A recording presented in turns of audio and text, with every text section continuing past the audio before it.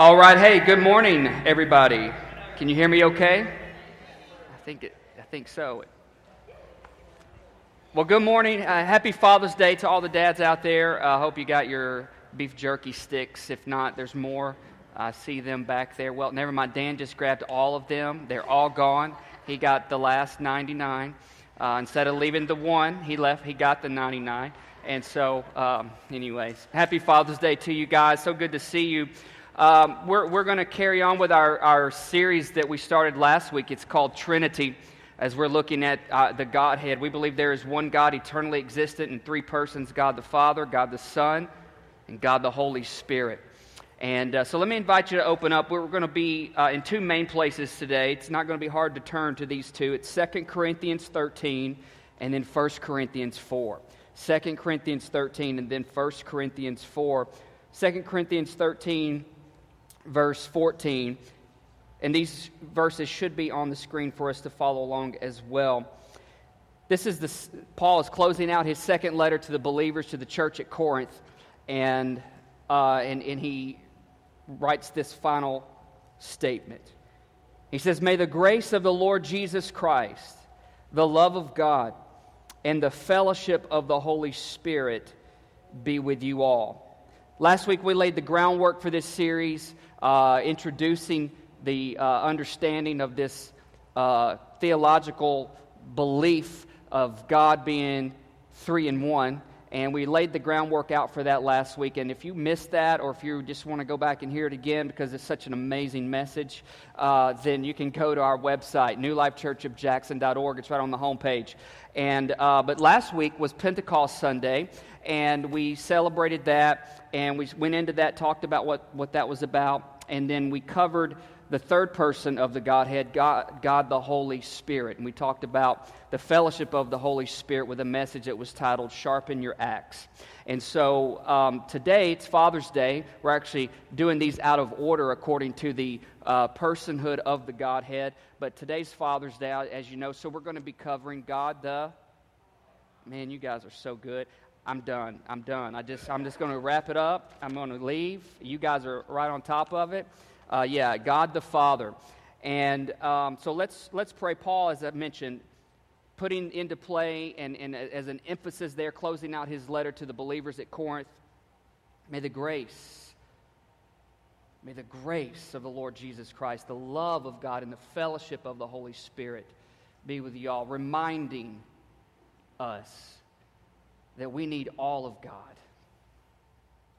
and He wants all of us. Let's pray. Heavenly Father, thank you for today. Thank you for moments that remind us of who you are. Thank you for occasions that help us to reflect on your goodness. So, Lord, as we open your word, we pray you would speak to us. It's your desire to speak, to fellowship, to commune with your people, with your children. So, Lord, we give you our time and our attention and our hearts, just as we want to know all of you. We sing that song, A Holy Desire, a holy desire. We want to know all of you, Lord, but you also want all of us. So we want that to happen. We don't want to just be fickle and give you parts of our life. We want to give you all of our life, to follow you, to serve you, to be who you called us to be on this earth, and one day to join you there in heaven. So, Lord, we give you this time now in Jesus' name. Everybody can say amen and amen. All right, so God the Father, and I've titled today's message, The Roar of the Father. The Roar of the Father. And to set this up, I've picked out a really cool 50-second movie clip. So, pardon my cartoonish pick, but it's from a famous movie called The Lion King. From The Lion King. Anybody ever heard of The Lion King? So I'm going to set this up where you've got the younger cub, and then you've got his father, and you'll see what happens. Let's take a look at this.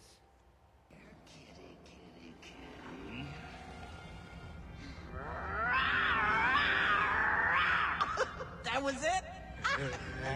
Do it again. Huh?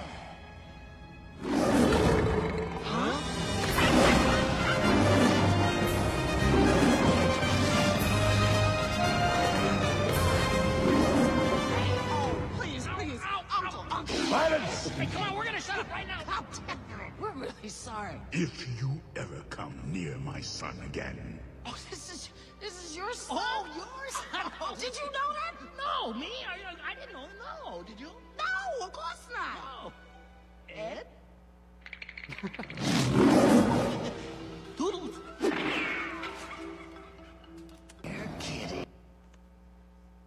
The roar of the Father.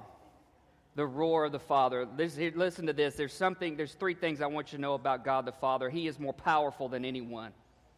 He is more powerful than anyone. Jesus said this in John's Gospel, that he's so powerful that no one can snatch you out of his hands. Think about that. Not anyone can snatch you out of God the Father's hands. He loves us more than anyone. Loves us more than anyone.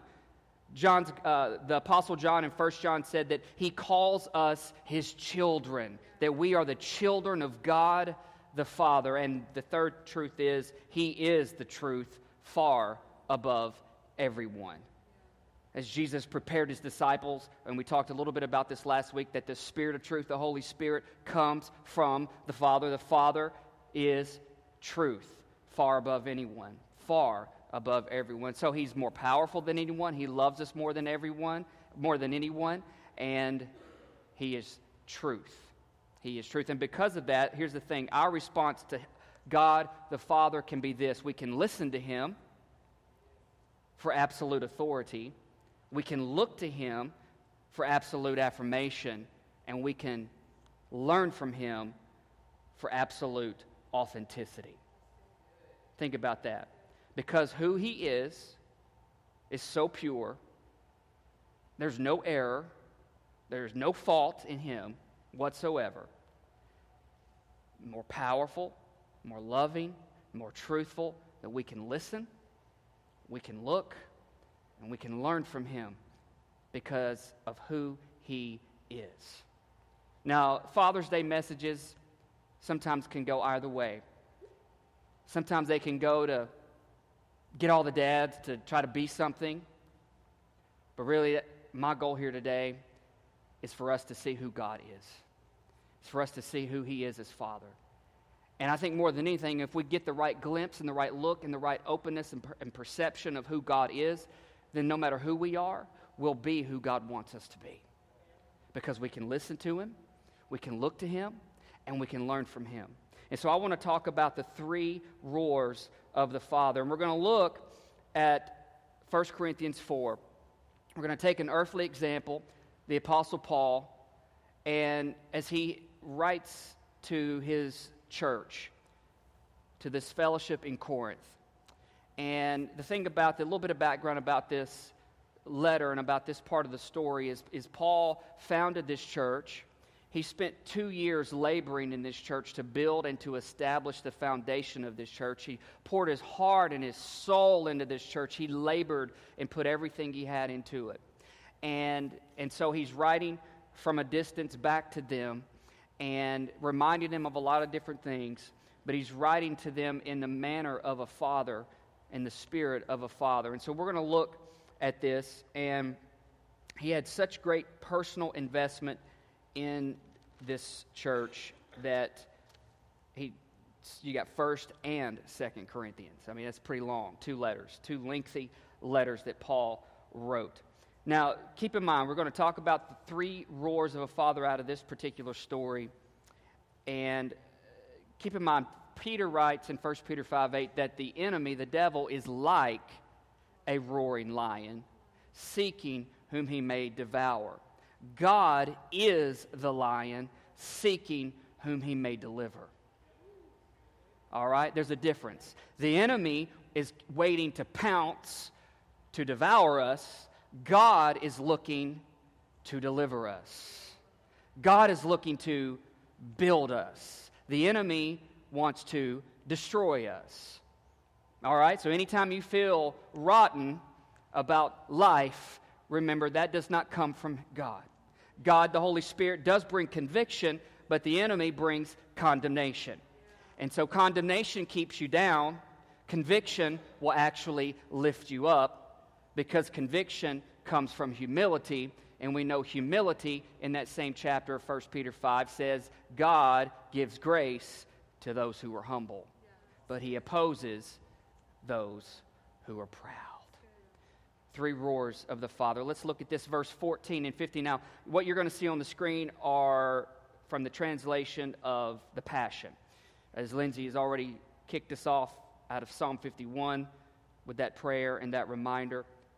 Verse 14 and 15 of 1 Corinthians 4. Look at this. It says, Paul says, I'm not writing this to embarrass you or to shame you, but to correct you as the children that I love. He says, for although you could have countless babysitters in Christ telling you what you're doing wrong, you don't have many fathers who correct you in love. But I'm a true father to you, for I became your father when I gave you the gospel and brought you into union with Jesus, the Anointed One. The first roar of God the Father is the roar of love through correction. The roar of love through correction. Now here's the thing, what we have to remember is don't mistake correction for rejection in God. Correction from God is not rejection, all right? You got to see it as love in action. Don't mistake correction as a judgment call. See it for what it is. It's a love call. It's a love call. You see, here's the thing. Judgment will happen when we're dead. 2 Corinthians 5:10 reminds us that we will all stand before the judgment seat of Christ, and we'll be judged based on the lives we live, good or bad. So that judgment will happen when we're dead. Correction happens while we're alive. All right? So don't get the two mixed up. Understand, judgment will happen for everyone, but correction happens to God's children. Those he loves. He loves us all, but those who have accepted him and who understand that and walk in that and want that for their life, correction happens. Here's what that means. If correction is happening from God the Father to us, then here's what's happening. That means we still got a life to live. That means we still have a destiny to chase. We still have a purpose to get after. We still have something in front of us that God wants us to accomplish. We still have responsibilities for the kingdom on this earth. If God is still correcting us, then that's good news. So we have to understand that when we're corrected by God the Father, it's because he loves us. Look at this in Hebrews 12. It elaborates a little bit more. The writer says, have you forgotten his encouraging words spoken to you as his children? He said, my child, don't underestimate the value of the discipline and training of the Lord God, or get depressed when he has to correct you. For the Lord's training of your life is the evidence of his faithful love. And when he draws you to himself, it proves you are his delightful child.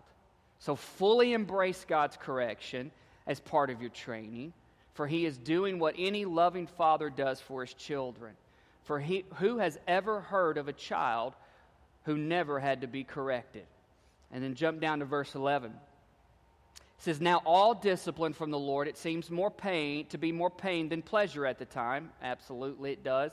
Yet later it will produce a transformation of character, bringing a harvest of righteousness and a peace to those who yield to it. Check out that ultimate outcome of God's correction in his children's life.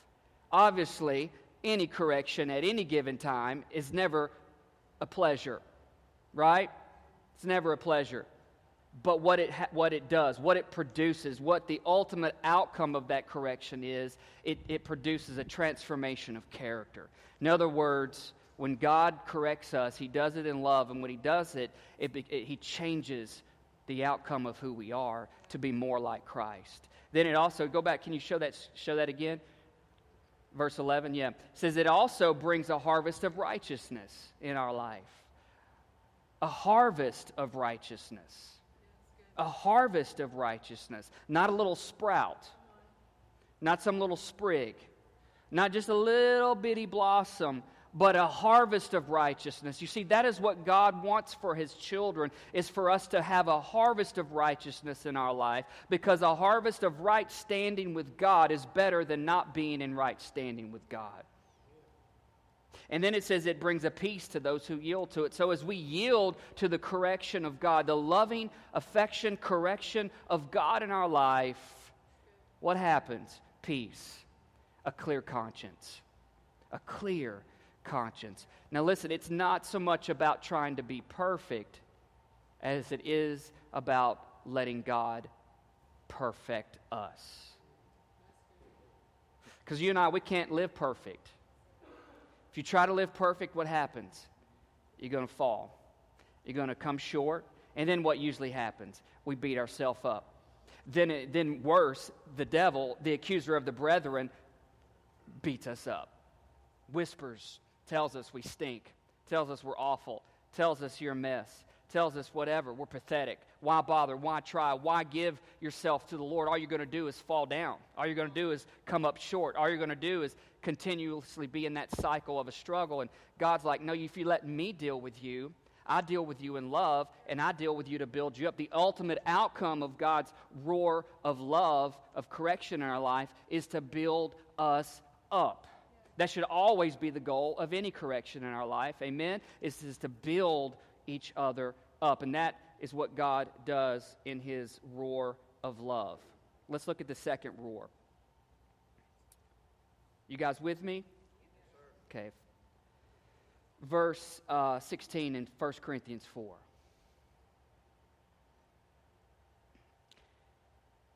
Paul says, I encourage you, my children, to follow the example that I live before you.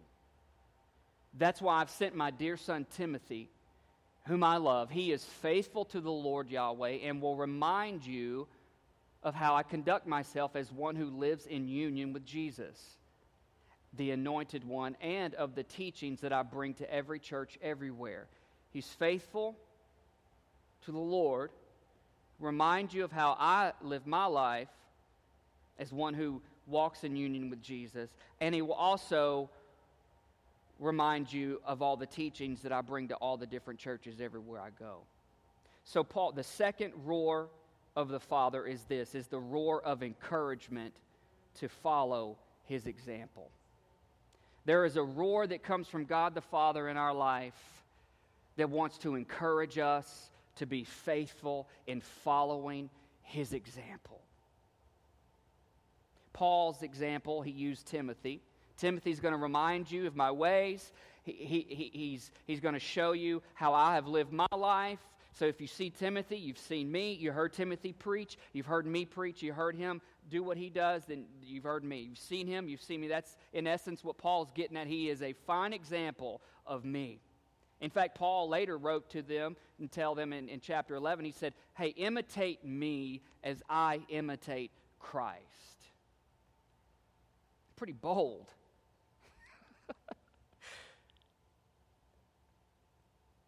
I'd like to be able to say that for me, but I'm scared. I'd like to.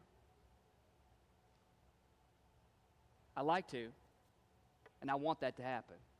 I want my children to say that they see me, they see the love of God. They see the love of the Father. They see the ways of the kingdom in my life. Do they always? No. Church, want to let you know I make mistakes. I know if you didn't know that, yeah. Maybe the only one in here, but I make mistakes. Paul had Timothy as his example. God says, look to my son Jesus as an example. Look at this in Colossians 1 verse 15. And by the way, we're going to be doing a whole series in July on the book of Colossians, 4 chapters in Colossians. We're going to be doing a whole series on that for the whole month of July. It's going to be really, really good. Paul writes, he said, Christ is the visible image of the invisible God. He existed before anything was created and is supreme over all creation. What does God look like? Well, you have to look at Jesus. What does Jesus look like? Read Matthew, Mark, Luke, and John, and it goes into great detail about the life of Jesus Christ, his 33 and a half years on earth. And you begin to see and get an inside view and revelation of who this Jesus person is. And the question may come up, well, how in the world God roars at me with this encouragement, keep being faithful, keep following my example, but I keep saying, how do I live up to this example? How do I live up to the example of Jesus, right? It seems overwhelming. It seems daunting to how can I possibly live up to this example? One, we have the Holy Spirit that helps us do that. But secondly, I guess more practically you could say, it's not about as much living up to God as letting God live up in you. Religion says live up to God's standards. Relationship with God says just let God live up inside of you. Big difference. The first is our performance. The first is what we can produce. The first is based on our humanity. The second is based on His divinity in a person's life. And there's a big difference. If you ever want to love like Jesus, then let Jesus live up inside of you. If you ever want to be consumed with good, then let Jesus, the good one, consume you. Amen? If you ever want to be right in this life, then let the right one live up on the inside of you. That's how it works with our God. And the second roar Paul is getting at is, hey, I'm sending you this example. I can't make it right now, but I'm sending you this example. And this example, I want you to follow what Timothy says. And God says, I want you to follow the example you find in Jesus Christ. So we have the roar of the Father, the roar of love and correction, the roar of encouragement to follow His example. And let's look at the third one.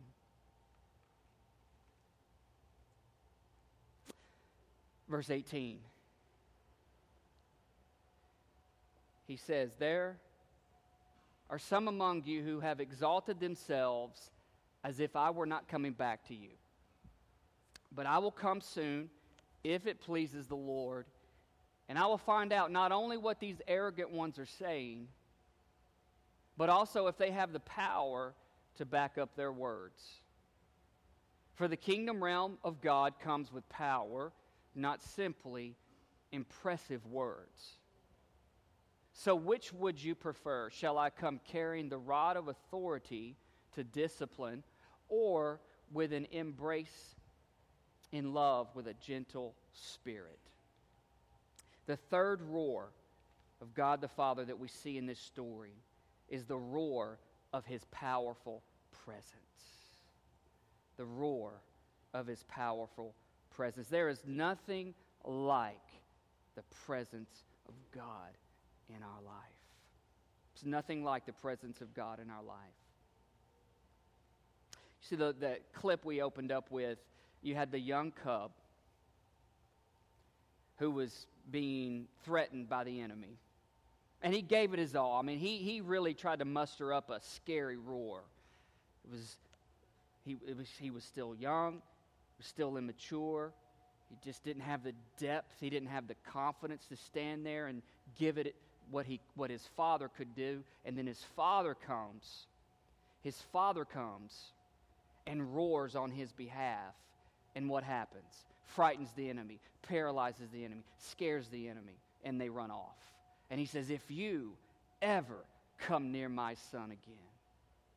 Think about that. That's what God the Father says about His children. And He tells the enemy, if you ever try to come after my child again. He did that through His Son, Jesus Christ.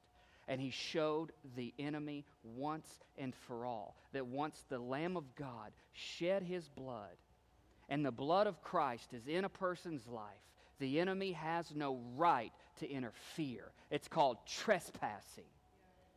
And the enemy cannot trespass and walk through the bloodline of Christ and think that he can get away with it in a believer's life. There is absolutely no way that our God the Father would let the enemy completely win. He will turn the tide. He will turn the tide. He will turn the tide. Now, we will walk through difficult things. We will have to go through life that have no explanations to them. But our God the Father roars, and He tells the enemy, no more. No more. You know, there's nothing like the reassuring roar of God the Father in our life. That He has our back. The roar of our God has our back. Just like that lion, that father lion, had the back of his son. Our God the Father has the back for us. He has our back. Paul, writing to them, he's like, would you go back to like verse 19 or so? See what that was. Yeah, he says, if I will come soon if it pleases the Lord. I just can't help but kind of reading the lines here, Paul is like, I hope God lets me come back. Oh, I'm hoping the Lord will, as he's writing it, I sure hope he lets me come back to you. He goes, if the Lord will let me come back, I'm going to find out who these arrogant ones are. Can you just picture that in your mind? Oh, he's writing it. I just really hope that he lets me come back. I'm going to take my shoe off and throw it at him. I'm not going to let these arrogant ones turn you away from the truth that is in God. I labored too hard, too long to build truth into your life for some people to come from the outside thinking they can get away and turn you away from God. So if it pleases the Lord, if he would just let me come back, I'll have something to say. I'll have something to say. In other words, he was letting that church know, I have your back. I got you. And there's no greater feeling than to know that somebody's got your back. When you're facing a problem, when you're facing some insurmountable mountains, when you got some incredible headwind facing you, and you got somebody willing to stand with you, willing to walk with you, willing to go through it with you, helping you to face whatever is out there in front of you, there is no greater feeling to know that somebody's got my back. And God doesn't just send us out into this world to face it alone. But if our eyes could really be open to the depth of the Spirit, and we could really see there are angels all around us, and there's a host of heaven all around us. And if we could just see that God is really on our side, that we're not alone, that we're not by ourselves, that we're not the only ones that have to go through what we go through or deal with what we deal with. But there is a God who's not just in heaven, but there is a God on a throne that rules with might, that rules with love, that rules with truth, that rules with justice. And all he has to do is nod, and things flip. Things switch. Things go in reverse. Why? Because God the Father is with us. He is for us, and he has our back. Paul reassuring that church, hey, I recognize what you're facing. I recognize what you're dealing with, but I want you to know those are some arrogant fools that are talking to you. I mean, the language that Paul used, the audacity to call somebody arrogant.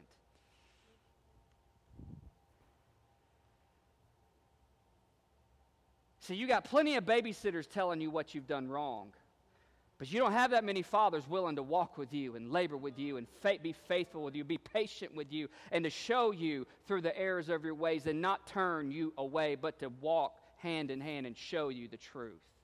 You got all kinds of people, babysitters, the babysitter club, telling you all your mistakes. But it takes a real father to show up in tough times and to show you the real way to go. And he's like, that's me. I am here. I may not physically be there, but I am with you. I mean, and he writes that letter. He's like, man, I'm just going to find out, are they man enough? Are they just all talk? Going to find out, are they just all about words? You ever met anybody like that? They're just full of words. They're good talkers. I mean, they can take the truth. I mean, they can take a lie and spin it and make it sound good. I don't know about you, but I just don't like being around people like that. And Paul's like, that's what's happening. They're taking lie and they're spinning it to make it sound truthful. That is what the devil does, folks. Yeah. Every single time in our life. And Paul's like, if I could just come back, I'm going to find out what kind of people they are. Do they really have the power to back up what they're saying? Anybody ever been around people like that? I mean, they got a lot of bark, but their bite is awful. It's pathetic. It's all bark and no bite, right? You ever been around like little bitty dogs? But they can bark like they were going to tear you from limb to limb, but they could barely break the skin if they bit you. Yeah. Folks, that is the devil. That is the devil. And I don't know about you, but I get sick and tired when I see God's people let the devil win in their life. Because he is already a defeated foe. He has already been knocked out. He has no power in our life except that which we give him. Don't listen to his lies. Don't buy into his deception. Because he really is all bark and no bite. And here's how he gets us. Here's how he gets us. Every single time. This has never changed. You see it in the animal kingdom and you see it in the human kingdom. The enemy gets us when we pull ourselves away. When we think, I can handle this. I can do this by myself. I can make this happen. I can fix this. I can correct this. And we start to buy into this thing that, hey, I can really do this thing. Now, keep in mind, sounds kind of truthful. But here's the reality of it. We can't do it without Jesus. And we can't do it without the body of Jesus. That's why the church is not just about a gathering thing, but it's also about a community thing. We're together in this thing. We're together in this thing. And Paul, writing to the church, reminding them they belong to the same family. They are one in the eyes of God. He's like, if I could just get back, I'd find out what kind they are.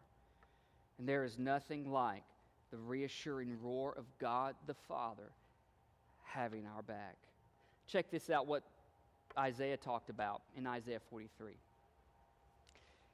He says, but now, Jacob, listen to the word the Lord who created you. O Israel, the one who formed you says, this is about God, do not be afraid, for I have ransomed you. I have called you by name. You are mine. I have called you by name. You are mine. When you go through deep waters, I will be with you.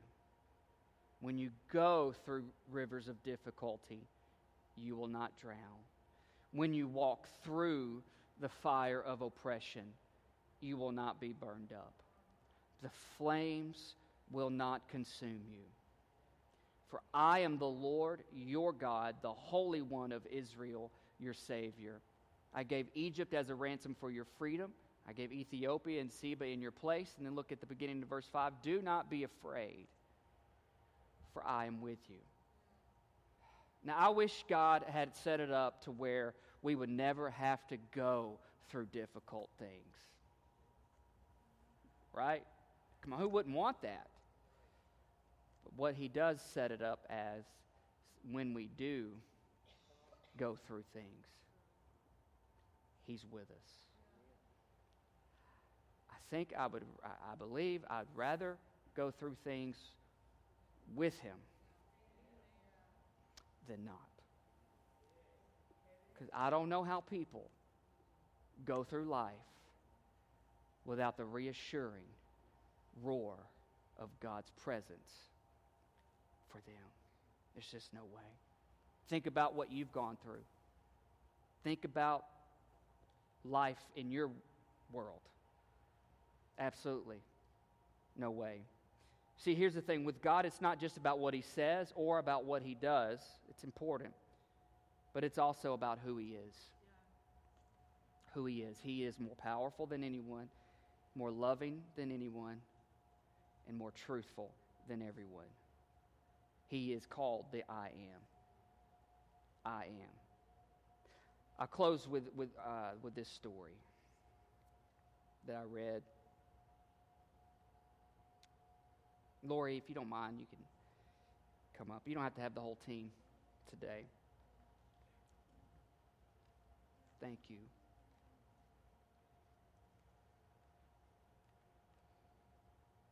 I read this story is about a father who has a son who is now in his 30s, but it was telling the story that when his son was about 3, that his son would run up to him anytime he was scared or afraid or just needed to be reassured of some things. He would run up to his father and throw his arms up and say, "Hold ya, Daddy, hold ya.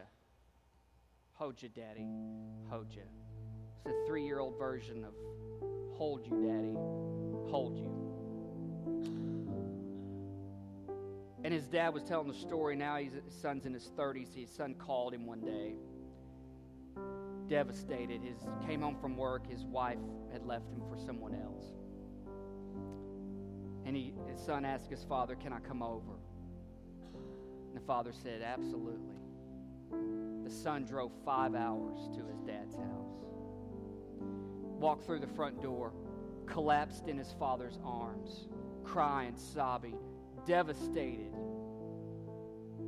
And the father was reminiscing and saying, I could almost hear my 30-something-year-old son say, "Hold you, Daddy, hold you." Folks, I don't care how old we get. There's nothing like the reassuring presence of our Father in our life. I dare say many, if not most or all, have been hurt by other people. And a lot of us have been hurt by family.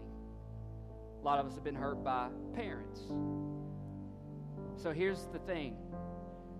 We cannot compare earthly people to our God. The mistake too many people make with God as Father is they try to compare Him to the natural, whether that's a good or a bad. But if it's bad, they don't want anything to do with Him. And if it's good, sometimes they have an unhealthy expectation. None of us should compare God with humanity, because He is not a person in the flesh. God is spirit. And it says of Him, He cannot lie. He cannot lie. What do we need from God, our Father? Oh, there are a whole lot more attributes and a whole lot more adjectives and descriptions that we can give about God the Father. Absolutely. I covered 3 main ones: His love, His encouragement, and His constant, stable presence in our life. Sometimes we do need that correction, though. Come on, let's face it. Sometimes we just need that encouragement to keep being faithful. We need that roar of God saying, "Come on, keep going, my child. Keep going. Keep at it. Keep looking ahead. Keep looking up. One more step. One more step. One more prayer. One more offering. One more sacrifice. One more." That's what God does in encouragement, to keep us going. And then it's still at times, "God, I just need to know that you're with me. I don't have a lot of words. I don't even know what my petitions might be today. I just need to know that I'm not by myself. I just need to know that I'm surrounded by you. I need to know that you're just with me, God."